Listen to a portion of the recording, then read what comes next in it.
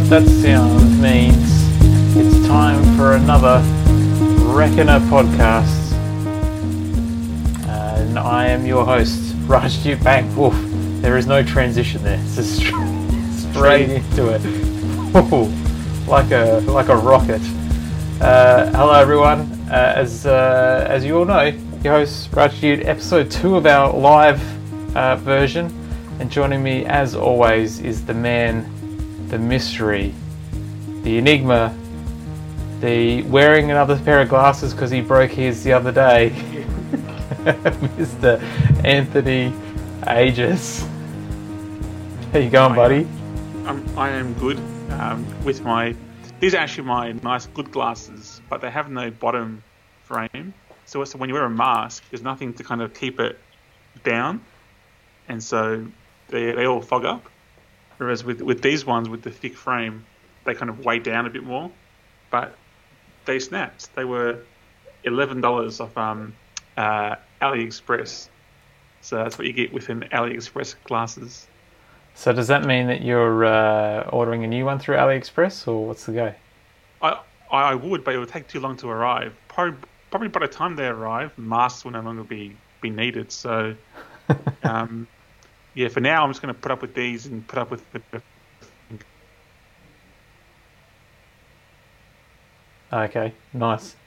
Sorry, with my internet will we're both in new environments today, so things are all a little iffy. I don't know how things are going to go, but we'll see how. Oh, I'm just moving you around to people there, so we'll see how things go. Your background's changed, my background's changed. Yep. It's all happening. It's a new frontier. Yeah. Now, the reason your background's changed is far more interesting than mine, though.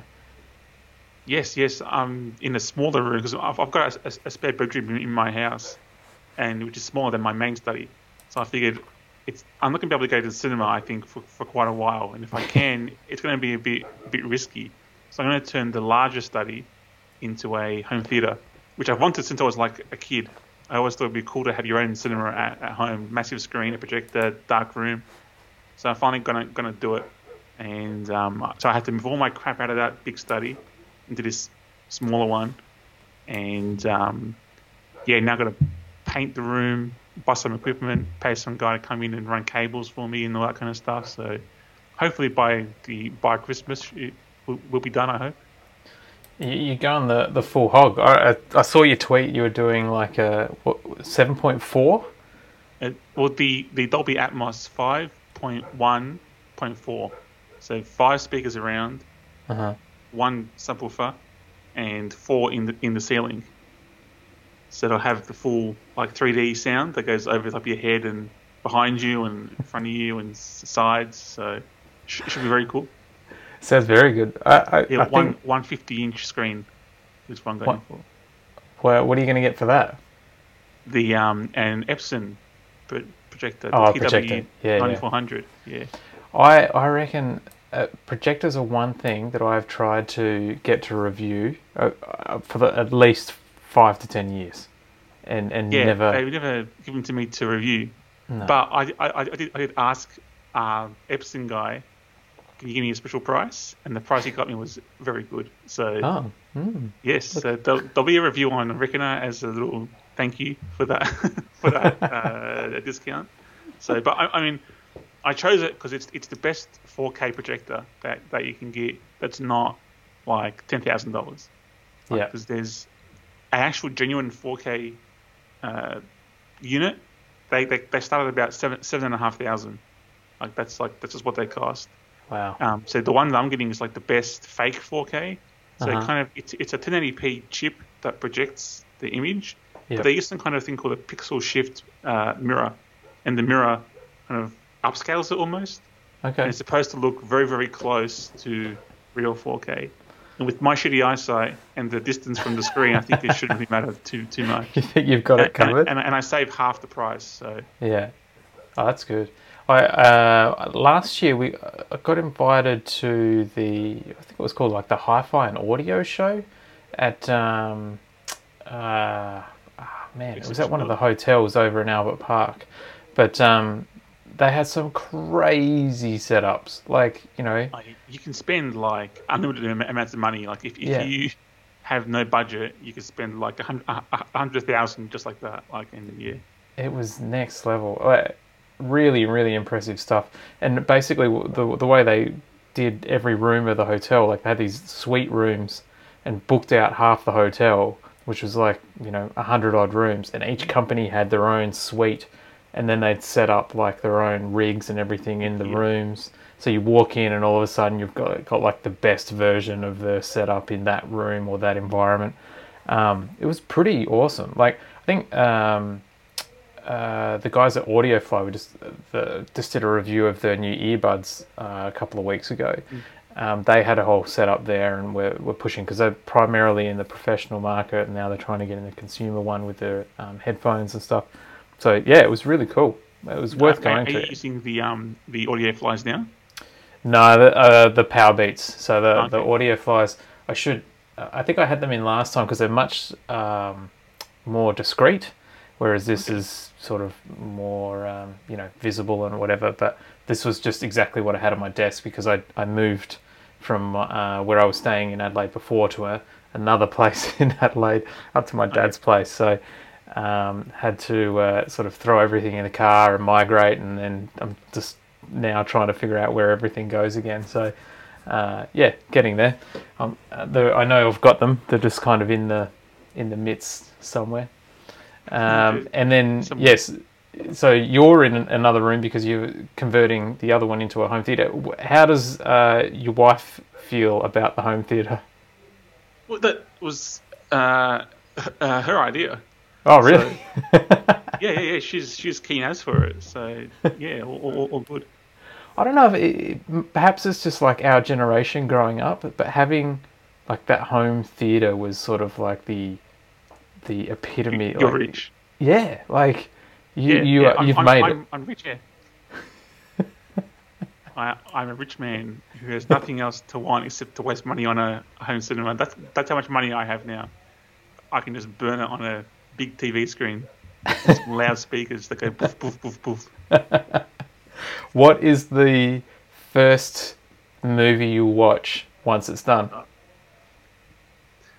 Saving Private Ryan is always fun, but I think Mad Max Fury Road, like that's like the Really? 2020 version of that, because it's in 4K. It was like made in 4K, and it's got the Atmos sound. Yep. So I think Saving Private Ryan doesn't have Atmos. So I think either Mad Max Fury Road or Saving Private Ryan.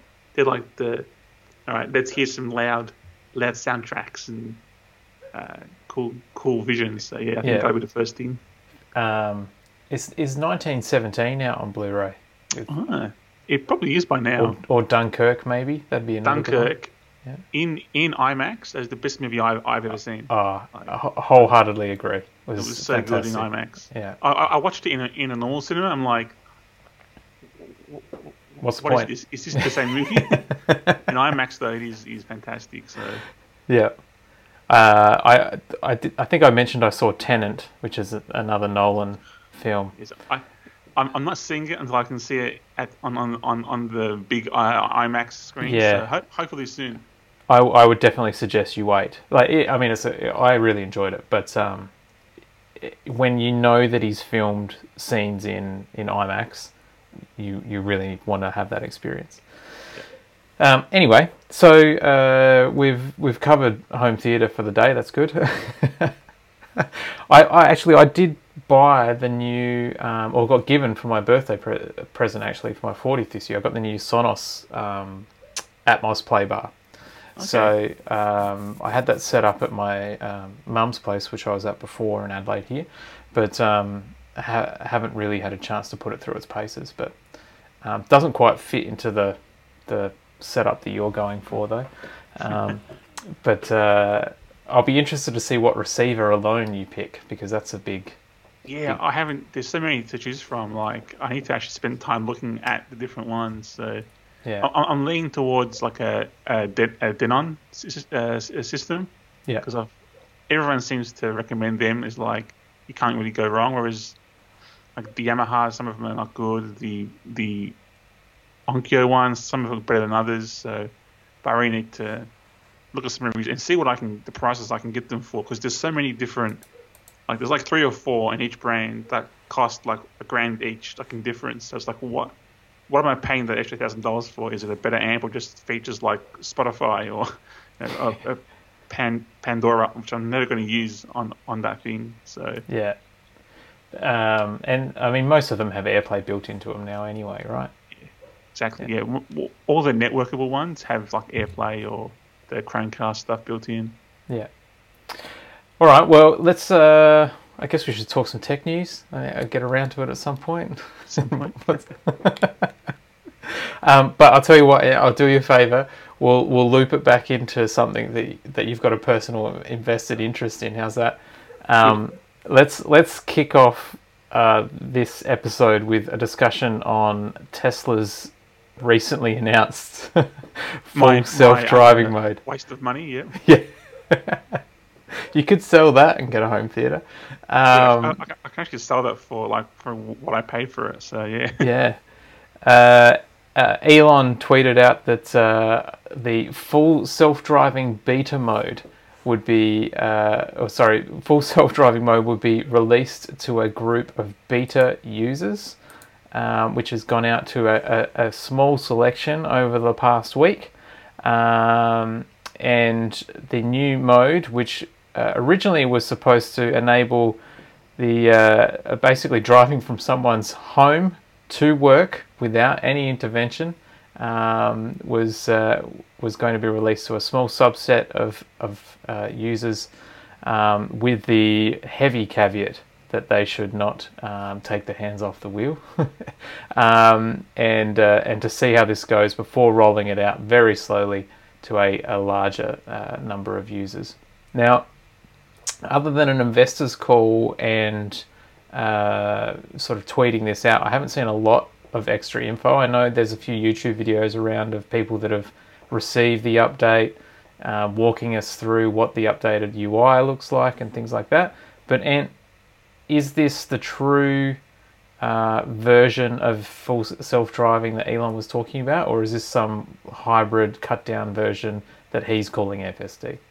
It's what Tesla reckons is full self-driving. So it can theoretically take you from point A to point B with no intervention from yourself. The caveat is it doesn't work. So you kind of can't do that. Like all the videos I've seen of it, because there's about, I think, 100 people got like God mode to be able to. Like, it seems to be delivered to particularly YouTube personalities who are very Tesla friendly, who will not disparage Tesla in their videos, and they've reviewed it. One video, there's a guy, he got a drone to follow him as the car drives, so you could see what it looks like from outside the car, and see it almost crash into things like multiple times. So when it goes around corners, it crashes into parked cars. At traffic lights, it kind of goes into the wrong lane. It wasn't quite. He had to concentrate so much to not let the car do something stupid.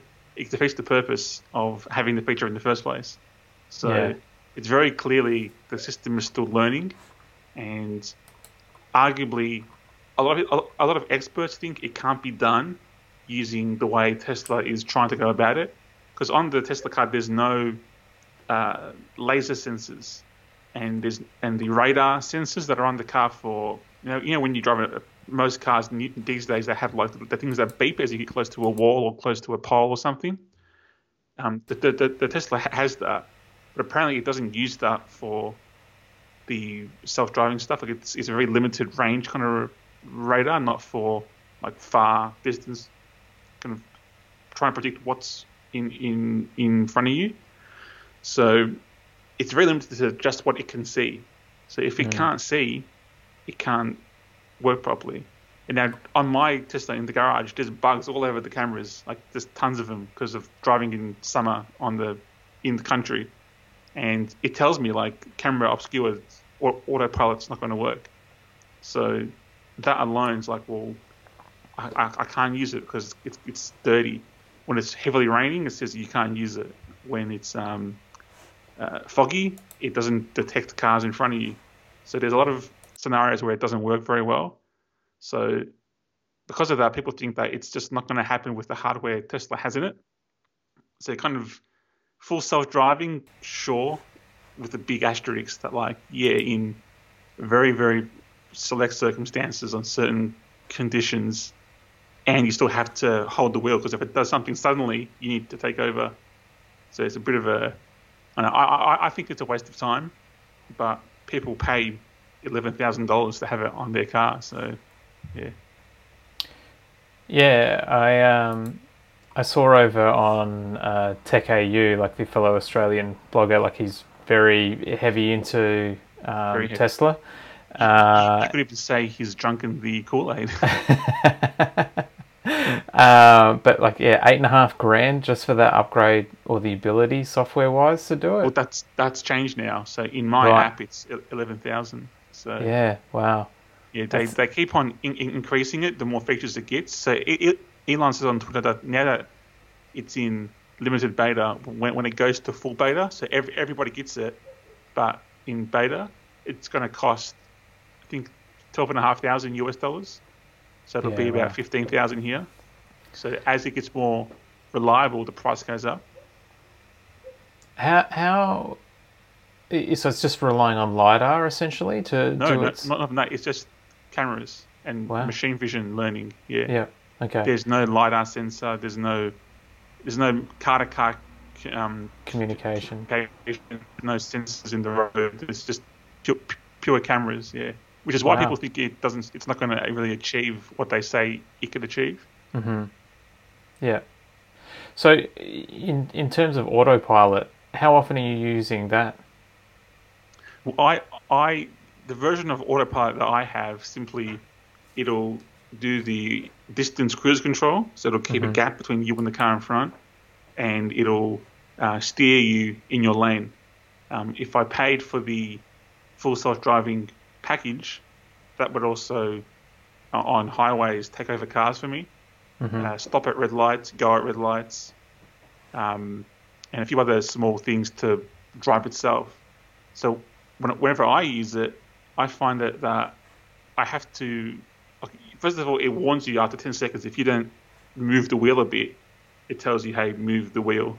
Yeah. So that's one thing that's kind of annoying. I can't just like let go or loosely hold it. You have to kind of grip it, which is annoying. And it likes to get too close to trucks. So when you've got a big truck in a lane next to you, it doesn't move over in the lane to create a gap between you and the truck. And sometimes trucks get too close to you, and the car's a bit too slow to move over to the left of the lane. And that's a bit scary. You've got this giant semi-trailer with like 3 containers on it, just getting into your lane a bit, and your car does nothing. So you have to take over. And then if you want to overtake a car, which happens a lot, you need to turn off the autopilot, go over around the car and turn it back on again. And sometimes if you're driving on a busy highway, it's on, off. You may as well just leave it off and just do it yourself. So I haven't found it to be that useful. And the distance cruise control sometimes just doesn't work because it's too sunny. Like the especially like at dawn or at dusk when the sun is setting or rising, it'll obscure the cameras, and the car just can't do a stop. It just does like a hard stop because it can't see what's ahead. And it's very scary because if you do it on the freeway, the car's behind you, it'll crash right in the back of you, and when there's nothing in front of you. So it's not as reliable as other automatic cruise control systems like that I've seen on the Toyotas or Hyundais, which use a radar, not a camera. I found them to be rock solid. Whereas the camera ones, like on the Nissan Leaf and the Tesla, there's conditions where they do and don't work, which is quite annoying. One of our viewers, Bill, has just asked, would it be legal in Australia? Tesla doesn't care. they'll sell it anyway, whether it's legal or not.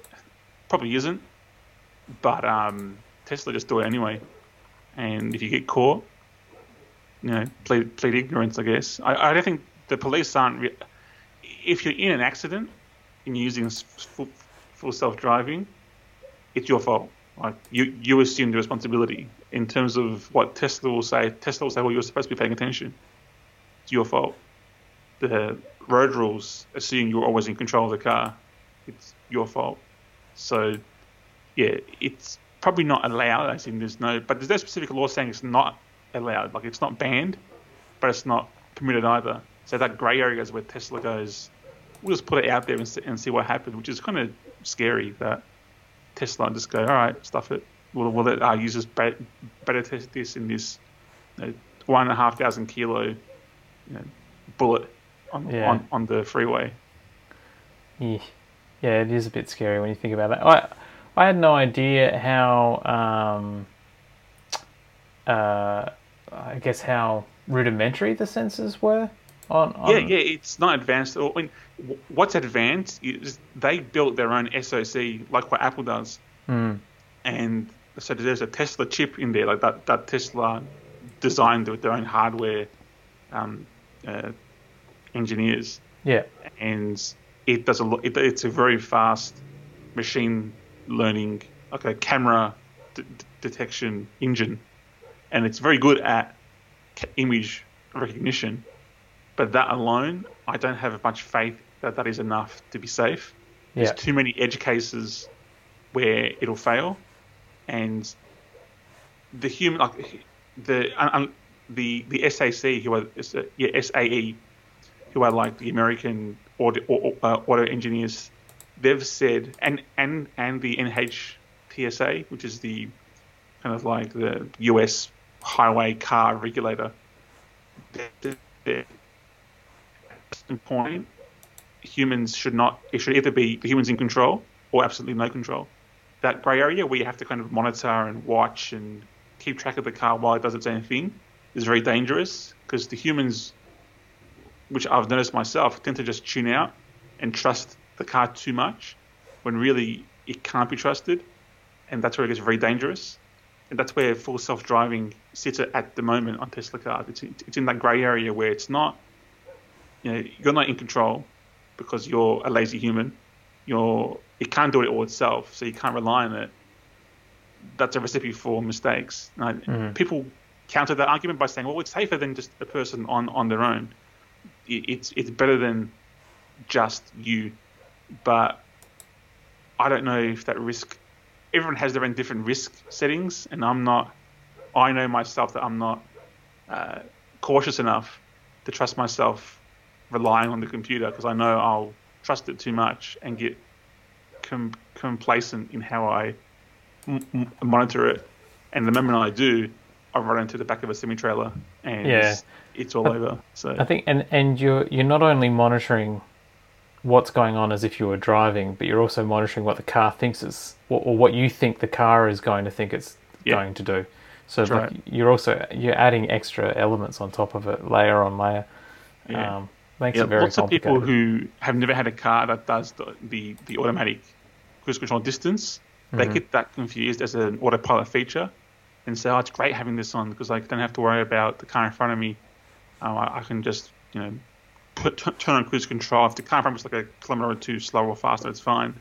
Yeah. But that's on almost every modern car these days. That's it's not hardly and done better on other cars, I think. So people say it's a lot easier on the highway to drive like that, which it is. But when you add in the steering feature, which is the autopilot, that's where it gets a bit. I'm not too confident in it. Yeah. Well, I don't think I'll be buying a Tesla anytime soon, anyhow. So I'm not too concerned about it. But for those that do, it scares me. Like just driving around today, I saw at least 4 Model 3s within a space of about 3 minutes in Adelaide, and so it's not like they are quite popular at the moment for a status type car and the advantages that you might get out of it. But the idea of having them drive around, especially without the right system embedded in it, it is quite scary, and it's not safer until it's sort of like this car's talking to every car and there's an open standard and we're all sort of anyway, we'll see what happens, I guess. Well, there's 5,000 Model 3s in Australia, and there's about another 1,000 coming on the boat by the end of the year. So there's a lot of they've sold more Model 3s than I think Lexus cars. Wow. Okay. So they're quite popular now in Australia, despite the cost and the battery stuff. So there's going to be more and more sold. So interesting.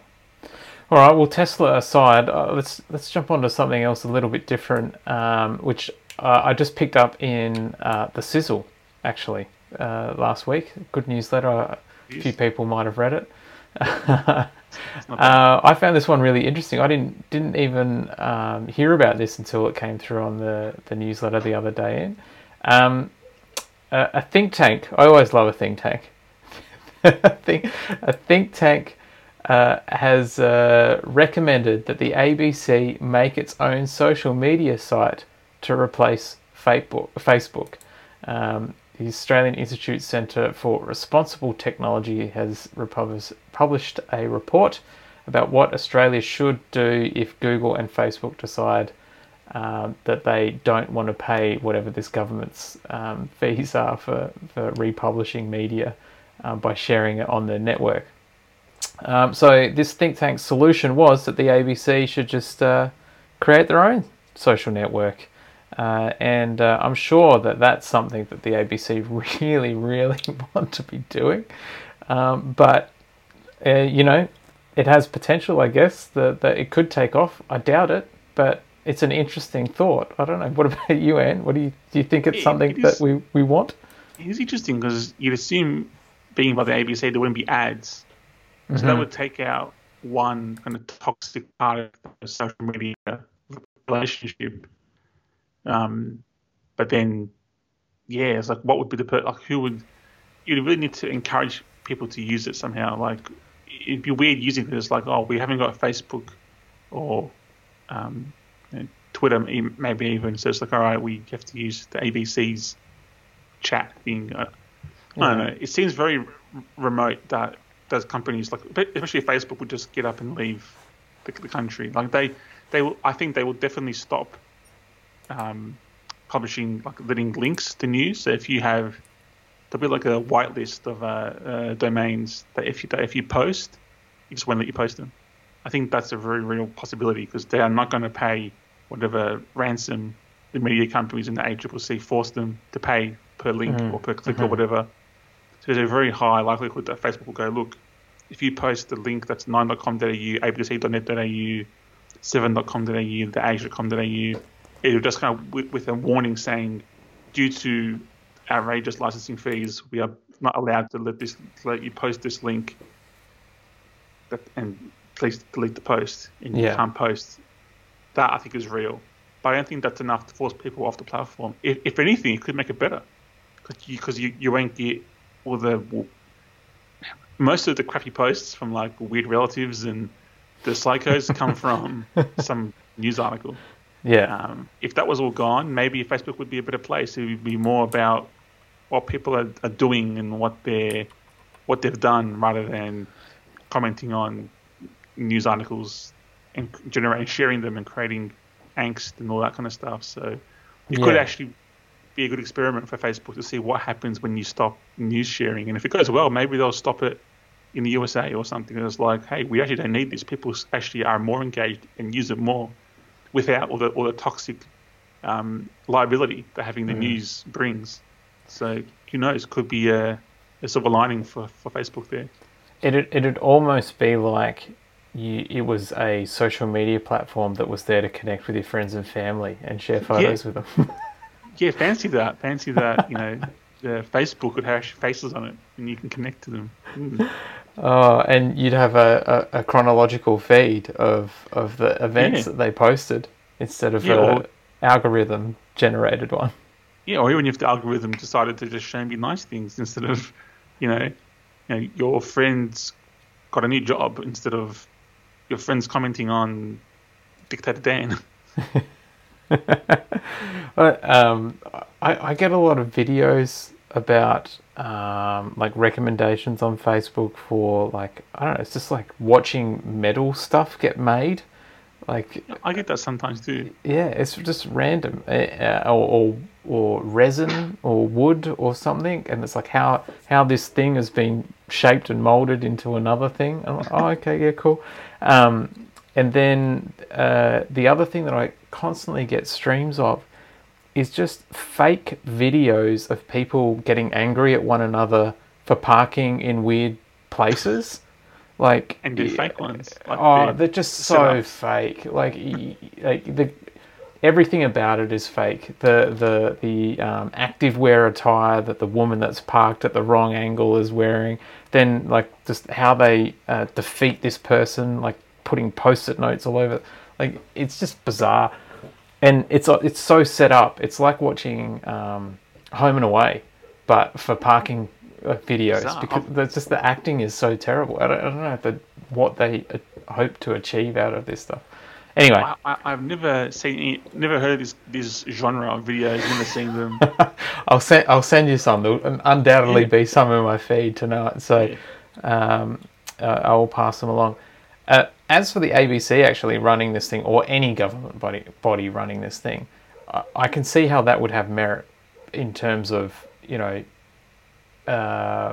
not having the commercial gains required to make the platform viable, and no advertising and stuff like that. But I think it would introduce a whole range of complexities around, Johnny Smith is sharing like Nazi material, so the ABC would have to police that as a government like system and do it well, whereas Facebook kind of just, we kind of look at things and mark links as fake and stuff like that. So it could be the flip side of them, only allowing you to share content from a certain realm of providers that they know are sort of following an ethical guideline, or the Guardian, or ABC News themselves and stuff like that. Like reputable sites. Yeah, reputable. So like white labeling rather Yeah. than the other way. Yeah. But see, we already have an Australian social network, and it's called Whirlpool. Why can't we just use that? It's perfect. Make it mandatory. So when you log into MyGov, there's like Whirlpool there. And get share stuff through. I mean, do that. there's no trolls on Whirlpool at all. Like, No. that's an outstanding forum. Yep. Very clean. Everyone's very, very nice and polite. They answer your questions directly and with honest answers. So I think it's good. Build on top of the already Australian-made product. Probably running what, PHP BB 3.0 or something like. Yep. Well, it still works. Like, it's still there. It Well, still gets that's tons true. of users. I can't tell you the last time I've even looked at Whirlpool, let alone thought about it. All right. Well, speaking of governments, whilst we're on the topic, let's segue into Alexandria Ocasio-Cortez. I have to always look at the name whenever I pronounce it. Playing Among Us, which is a very popular game at the moment, on Twitch, with up to 435,000 concurrent users, I think it was, for her first Twitch stream. One of the biggest streams of all time on Twitch. Suck that, Ninja. Politician getting right up there into the top 3, I think it was, and causing a bit of a news cycle, I guess, around it. Putting a spotlight on gaming in the current situation of the current day and how popular it is. Putting a showcase on politics. The US election is tomorrow. Well, it's Wednesday, I guess, for us in Australia, and really shining a spotlight on that.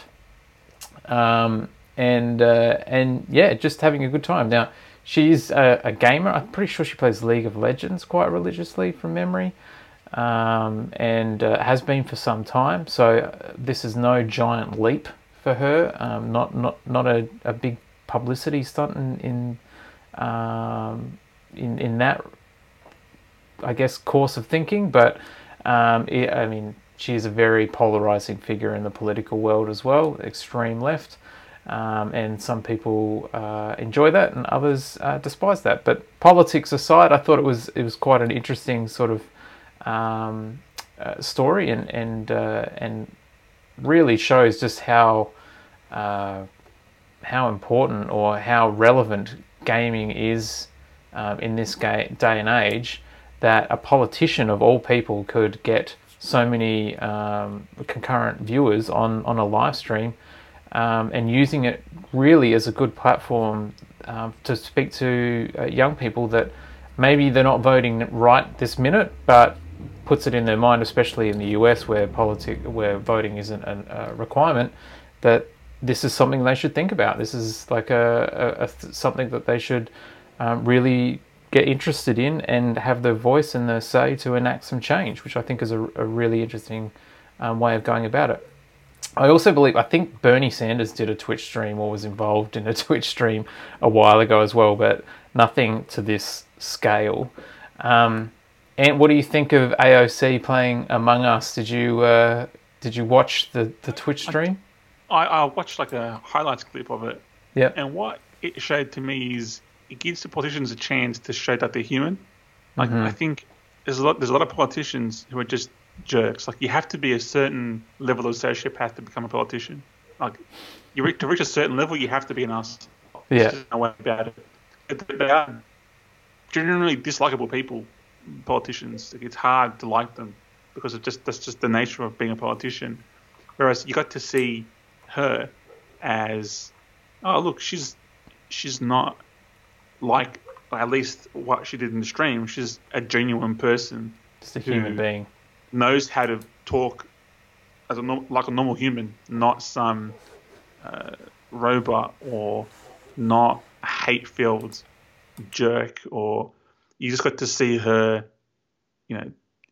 enjoy a game that millions of others enjoy with a little bit of this is what I think you should. This is why voting is important. There actually wasn't a lot of political. Like she wasn't there particularly just to preach what she was on about. She was there to play and discuss what was brought up in the chat because she's a politician. And there was one scene I thought was interesting where there was a UK gamer who was playing with her. I think he's a very popular gamer. I don't know who he is, but he was from the UK. Mm-hmm. And someone in the chat asked, "Oh, what do you do in the UK when you're sick? Like, do you just go to the hospital and they help you?" And the guy was like, "Yeah, like I just go to the hospital and the doctor helps me." And AOC was like, "What? You don't pay? Like, there's no credit card involved. You just go." And he's like, "Yeah, the medicine's free. The medicine's given to me. X-rays are free." And she was blown away. Like, she didn't seem to know herself what it was like in the UK and like Australia. You got sick, you go to the doctor. Like, there's no money transaction involved most of the time, for most simple things at least. And that was able to kind of wake up a lot of US viewers. People watching in the stream were like, "What? How come the UK?" Like, they just did not have the perception that it could be a thing for them to just have free medical care. And I think that exposing of ideas was also very useful. That I think to reach that audience, Twitch is one of the few ways you can do it. If you bought an ad, it's just not going to work. You put in the newspaper, they're not reading the newspaper. They're not watching free-to-air TV. They're not even watching YouTube ads. They're watching people on Twitch, and to be where they are is a great way to kind of, like you said, seed that thought in their mind. So when they do vote, or if they do feel like voting one day, they remember, "Oh, look, there was that person on Twitch. I know who they are." They've conditioned them almost to have a certain frame of mind, and that's what politics is all about. They've been doing this for generations, reaching the youth is one of the hardest things to market to, and for politicians in particular who usually have quite a boring message, to be able to do what she did is actually a really great way, and also be interesting at the same time. If you don't really want to watch politics, you can still watch her, and she's still quite engaging Twitch personality. It's not as if she's just a boring politician who wants to get you to vote or get you to do what she wants. It just happens to be a byproduct of her being a reasonable, nice person.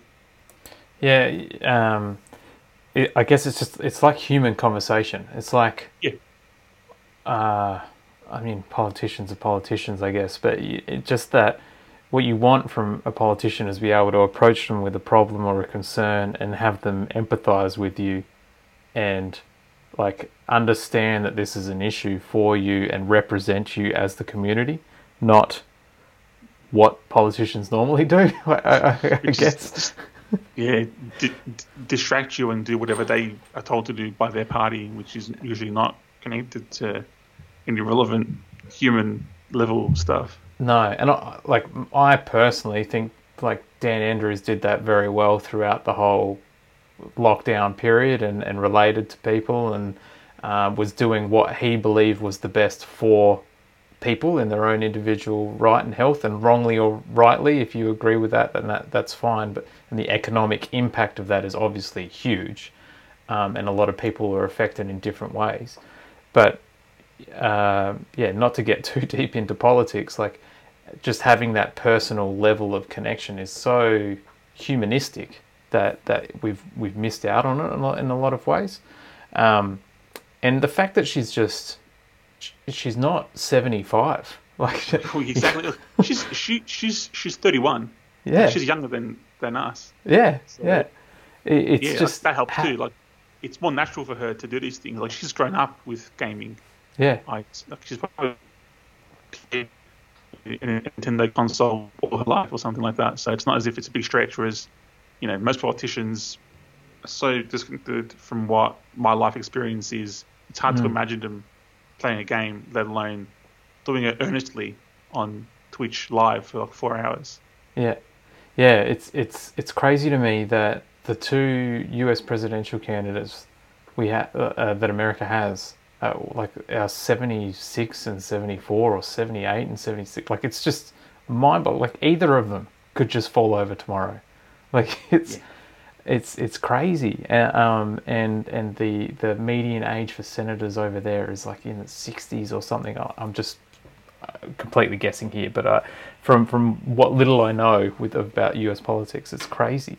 But whilst we are on the periphery of US politics, and with the election so close, and we're just days away of potentially getting a result, depending on what Trump decides he wants to do at the end of it, we've seen Trump bring together a whole bunch of tech people early on in his presidency and sort of say, this is, oh, hey, Tim Cook, hey, who else was there? Sergey? Tim Apple.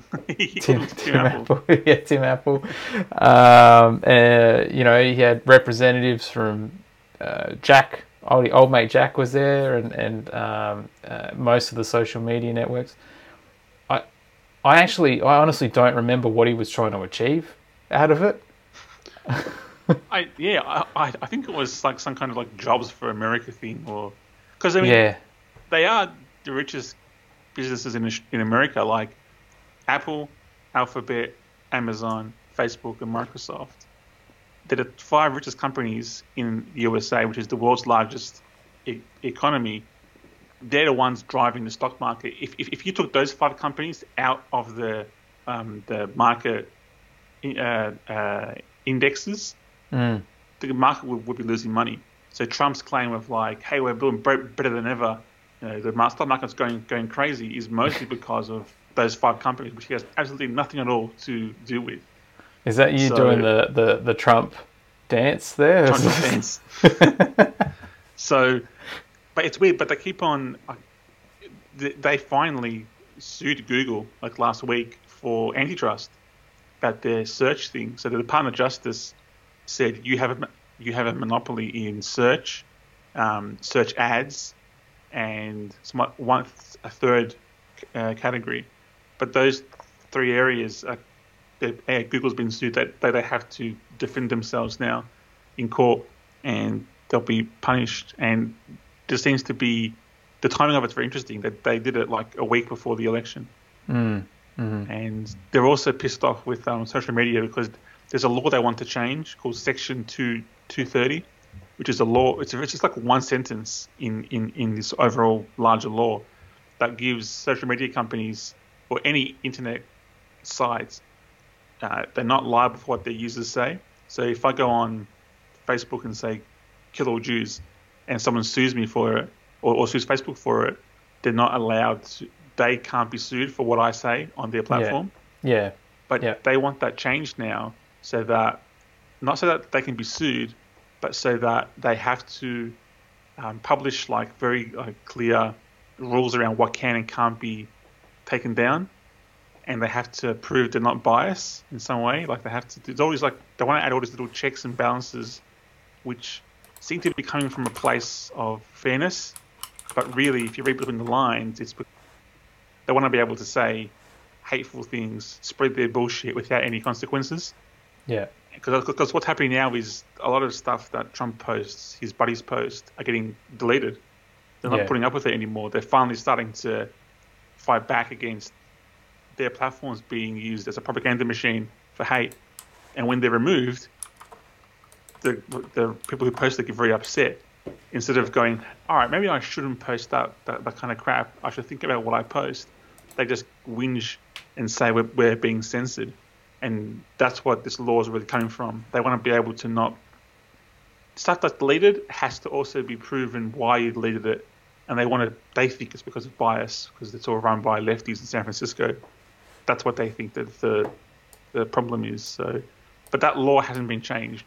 But that's on their list of and it could still be changed before Trump leaves the White House if he loses, because he doesn't have to leave until the new president comes in. So there's still a whole bunch of things that the FCC, who are the regulators of that law, could still do. So that would be very, very interesting, because if that happens, the flow-on effect is they could do that. You'll see all kinds of things posted there, and social media sites can't get rid of it. They have to put up with it, and it's bad enough as is. So that'll be a fascinating thing to see if that happens. Yeah, it's really going to be interesting for a lot of reasons. I think the next couple... I don't think I remember seeing this much coverage on Australian media for a US election ever before.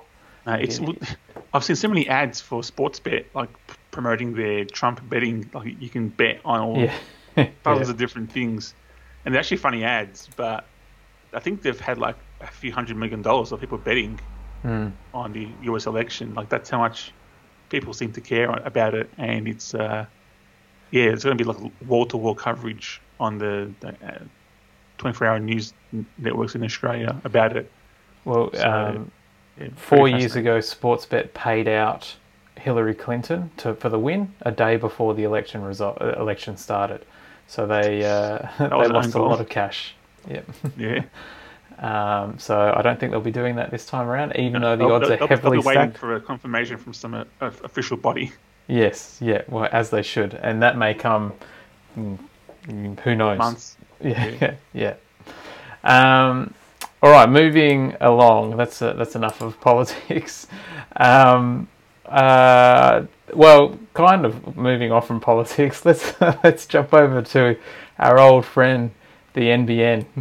The NBN has come out saying that they will potentially get up to 750 megabytes on nearly all HFC premises by the end of 2021. This also comes in conjunction with an announcement saying that they would be upgrading certain areas of fibre to the node to fibre to the curb.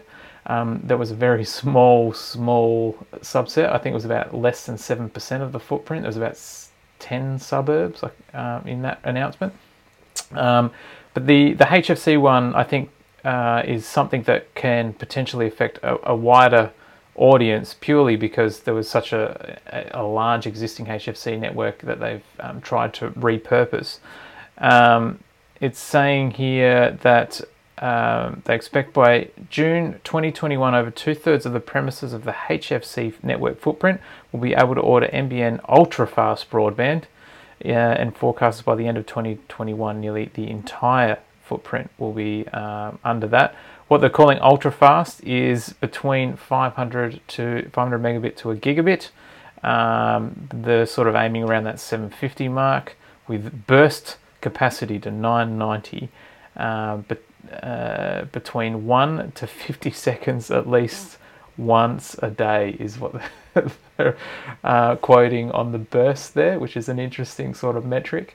I'm in a HFC footprint, both here in Adelaide at my dad's, also at my mum's where I was at before, and then also back home in Melbourne. So I'm very interested to see what this pans out to be like, and whether it actually comes true or not. And you're obviously on fibre to the home and have like 700 connections coming into your house at the moment. Do you see this as a real thing, or is this going to be more of the, my neighbour's downloading something, so I'm back to 50 megabit? It'll be interesting to see how because HFC is a shared medium at the end of the day. Like, you've got a small little node of users on your connection, and that's why I think they can't promise a gigabit. Like, they just can't promise that each user will get gigabit in their street. There's only so much capacity on the 5 or 10 houses hooked up to your wire, essentially. But it could definitely happen. Like, in the USA, they do it. It would be one of the fastest HFC networks in the world. Most countries have replaced it, going straight to fibre. They don't really bother upgrading. Most normal, like, forward thinking. Yeah. For NBN, this is quite normal. Like, pushing this dead horse. Yeah. Like, they've spent so much money on it. They could have just given people fibre to the home. But there's good news, which I think is more interesting. Fibre to the node premises that did kind of the crappiest fixed line connection. They're allowing people, because NBN has a thing called technology choice, where if you wanted to pay a few $1,000s, you could upgrade from whatever you've got to fibre. And in the past, you had to pay for a quote, and you paid for that quote a few $100s, and then you would get a quote back that could be anywhere from $5,000 to $15,000 to $20,000, and then you had to decide whether to pay it or not. Then they went and reduced the price to just like a fixed cost. It's like, yep, you can get it for like $2,500. Now they're actually making it so that if you're on FTTN and you agree to go on a 3-year 100 megabit or a gigabit plan, they'll do it for free. So you'll be upgraded from fibre to the node to fibre to the home for free, on the condition that you stick with a high-speed plan for X amount of years. That's pretty good. They've announced about 40 areas that are getting that ability, and so that's quite good. It means if you want fibre to the home, you can get it for free. You just have to pay for those faster plans, and if you don't stick with it, you have to pay out the cost of the install. So and the NBN's paying more money for this. They've announced an extra $5 billion of funding. So a week after they said mission accomplished, network complete, they said, all right, here's $5 billion to upgrade it. So that was a bit of a stupid thing. They had to upgrade it as soon as they finished it. But yeah, so if you're on FTTN, you would definitely want to upgrade to at least like 100 megabit fibre to the home. So that the 1050 plans are pretty good for 140-ish a month. You get massive download and decent upload. So I think those are quite worth it. Yeah, I would definitely. But this is fibre to the node only that can go the upgrade path. Yes. Yeah. Which is, I mean, there's quite a lot of people on that, right? Like it's not like it's a small footprint, but it's the main technology type in the NBN. Yeah. Wow. Crazy. Another 4.5 billion. 75% of the NBN's fixed line network will be able to access 1 gigabit speeds by the end of 2023 with this $4.5 billion initiative. So, not yet. Job done, but let's spend a little more cash and do it a little bit better, and then hope that 5G doesn't pick up. Well, that's the thing. That's why they're doing this, because 5G is here now. and the telcos have said, like Vodafone has said, like we're going to sell this to people cheaper than what NBN costs. Yeah. So they'll get And Voda faster and speeds. TPG are coming out with a network next year, early next year. Technically, it already exists in like 2 places in Sydney. So but they're going to have a wider rollout starting now, and next year's the year for Vodafone and TPG's 5G. I have been, I've got to say, I have been enjoying all of these. The people that have gone out and got the new iPhone, they've got 5G, they think it's amazing. There's a set, they come across the 5G logo spins up in the top corner. They do a speed test. The results are average, and then there's like this. It's 5G over. It's like fake 5G over LTE, and then you get a real 5G, and that's when your ratings, your speed boosts go through the roof. But it's like you've got this 100-meter square area that you can get that signal in. You walk indoors, you don't get it. So I think the realities of 5G are sort of coming to fruition now that Apple have gotten on board that train. And the network is still very new. Like, it's in its infancy. It'll 100% give it 2 or 3 years. It'll be like 4G now. Because the whole point of 5G really is it makes the telco's life easier. They can get more users on the same tower with better speeds and lower latency at less cost.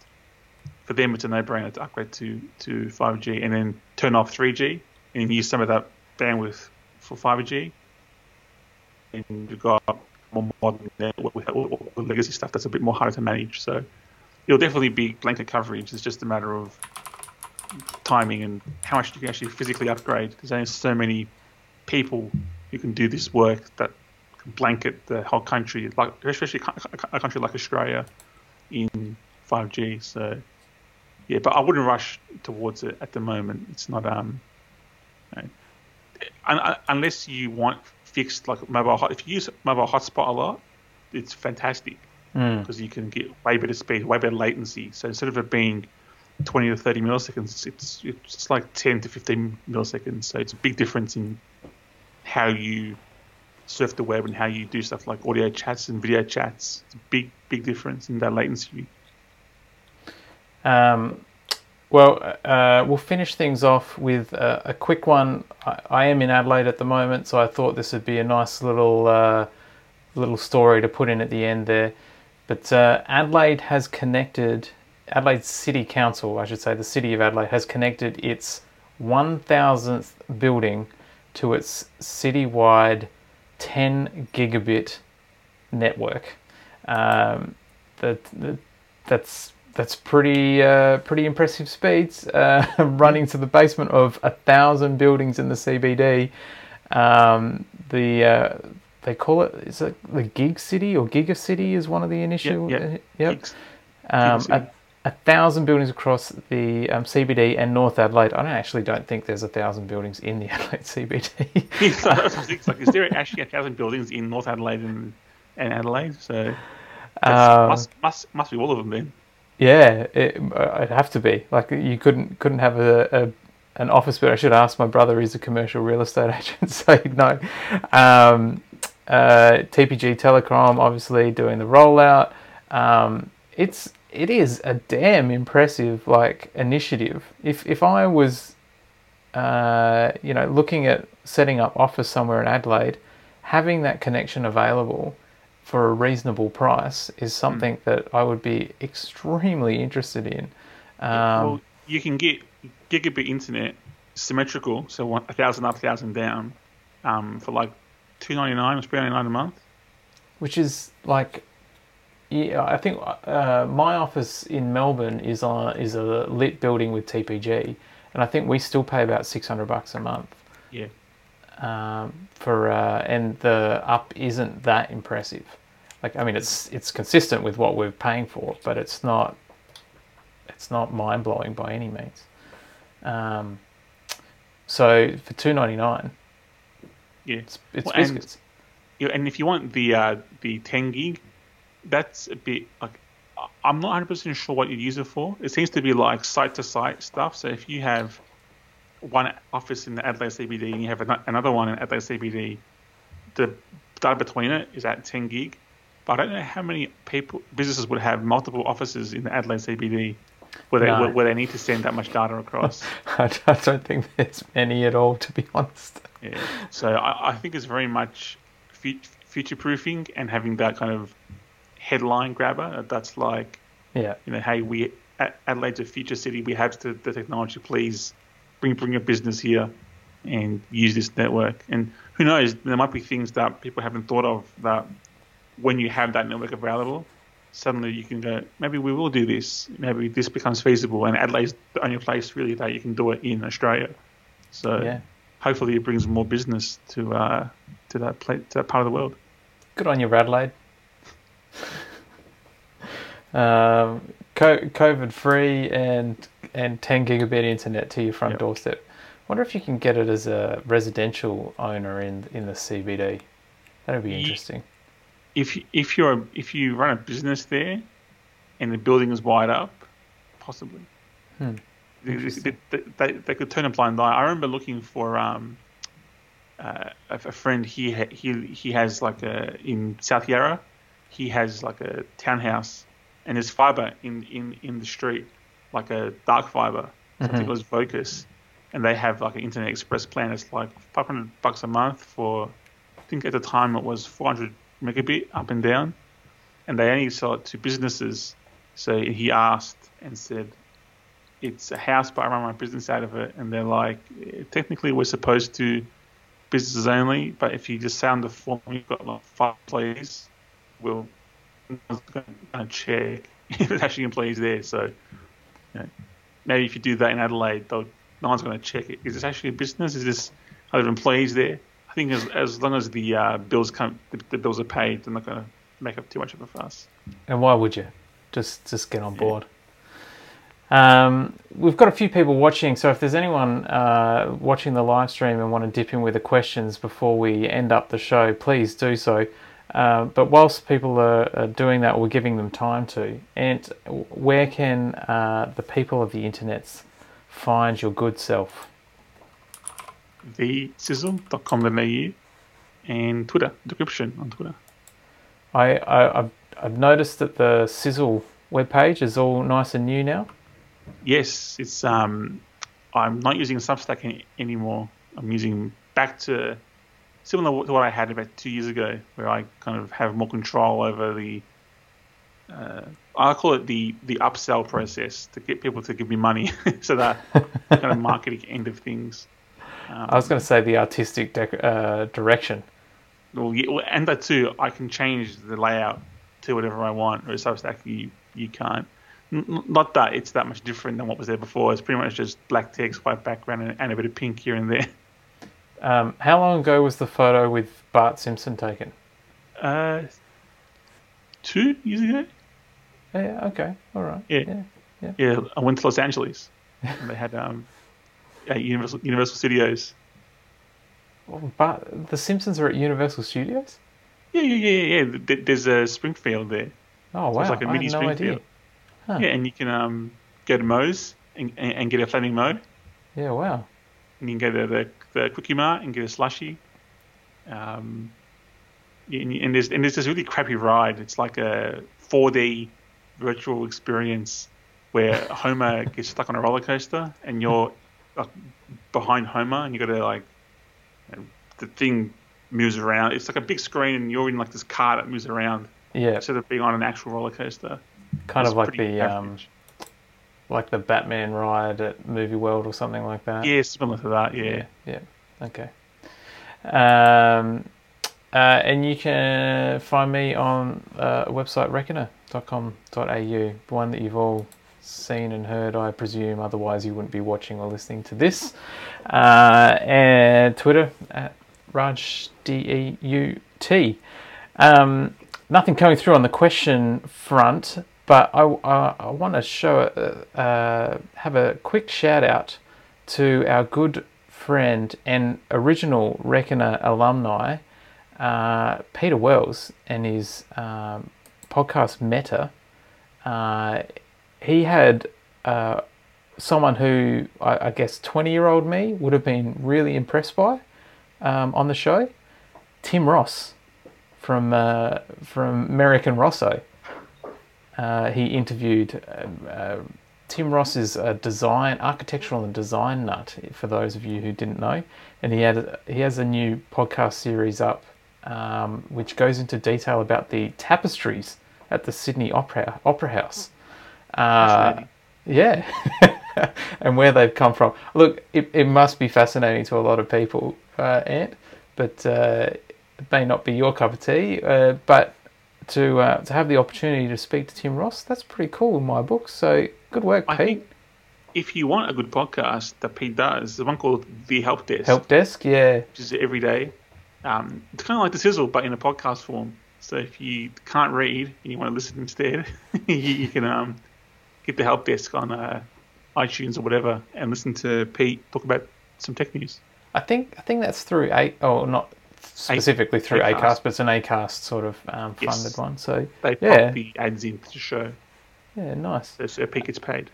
I did. The Help Desk has been really interesting. Pete has such a unique voice and way of presenting. Like, he's just so calm. I think it's really good. So, I'll talk about Pete. Pete is the normal person.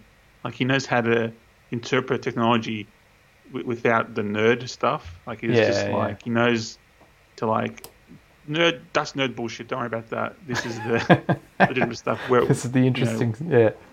Whereas we seem to focus on stuff that only really dorks and nerds would care about. Whereas normal people don't seem to care. But Pete knows how to find out what actually is the concern to the normal person in the street. Translate it for the masses. Yep. We did have one question come in. Sorry, quick. I'll just. Jonathan has asked. He spent the night transferring his Xbox storage to transfer the Xbox Series X. Are you guys upgrading? Yes, I am, Jonathan. I am getting a new Xbox, which should be arriving next week. Didn't get a PS5, but that was more out of me just not being awake at the right time to order one. But we'll look at doing so soon. Ant, you're not investing in the new consoles? Not at the moment, but I am tempted to get an Xbox Series X for the projector for the cinema room. That would be pretty cool. Why an Xbox Series X? Well, isn't that the beefiest one? Yeah, it is. Isn't that the best one? Oh, it's pretty good. Yeah, it's all right. So why not? it's a 4K thing. I love it. I love the. Well, I mean, you could get the Series S, which is the slimmer white one, and that does. It's like 1440p basically, and then up-res or whatever. If I've got a 4K projector, I want a 4K game. I love it. I'll play like one game a year on it.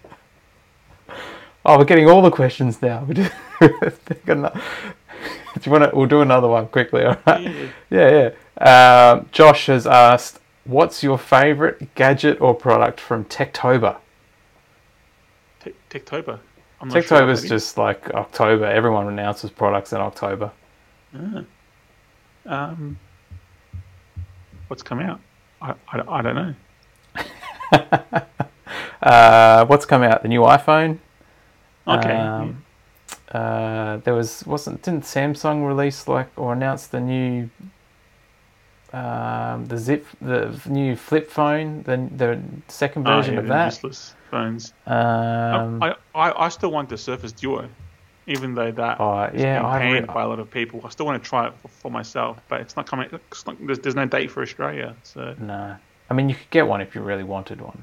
But true, I could import it from the USA, but it costs a lot. It's like $2,500 to get 1 cent, and the taxes and shipping and all that. I really like the looks of the new AMD Radeon cards. They look pretty special, but without ray tracing, which after playing Control with ray tracing, I find it really difficult to go back now. So a very, very good example of how to do that, how to use that technology really well. So I don't know. but that's reliant on people actually using it in the future. Anyway, that'll be my pick, I think. Yeah, sure, why not? Cool. All right. Well, let's leave it there. Thank you everyone for tuning in live and watching us there. Thank you for everyone that's listening to it in your car, home. You're probably not on a train because that's not really a thing people do anymore, or wherever it might be that you're listening. We appreciate you and your time dedicated to joining us, and we will hopefully be back in a couple of weeks. They seem to be going good, I think. Yeah, all right. Something different. I have fun. Yeah. Well, that's what's important, is that you enjoy it, Ant, and that I enjoy it. So everyone else is that's just an added extra. That's a bonus. Come along for the ride. That's cream. Yeah, exactly. Thanks, mate. We'll see everyone else in a couple of weeks. See everyone. Bye.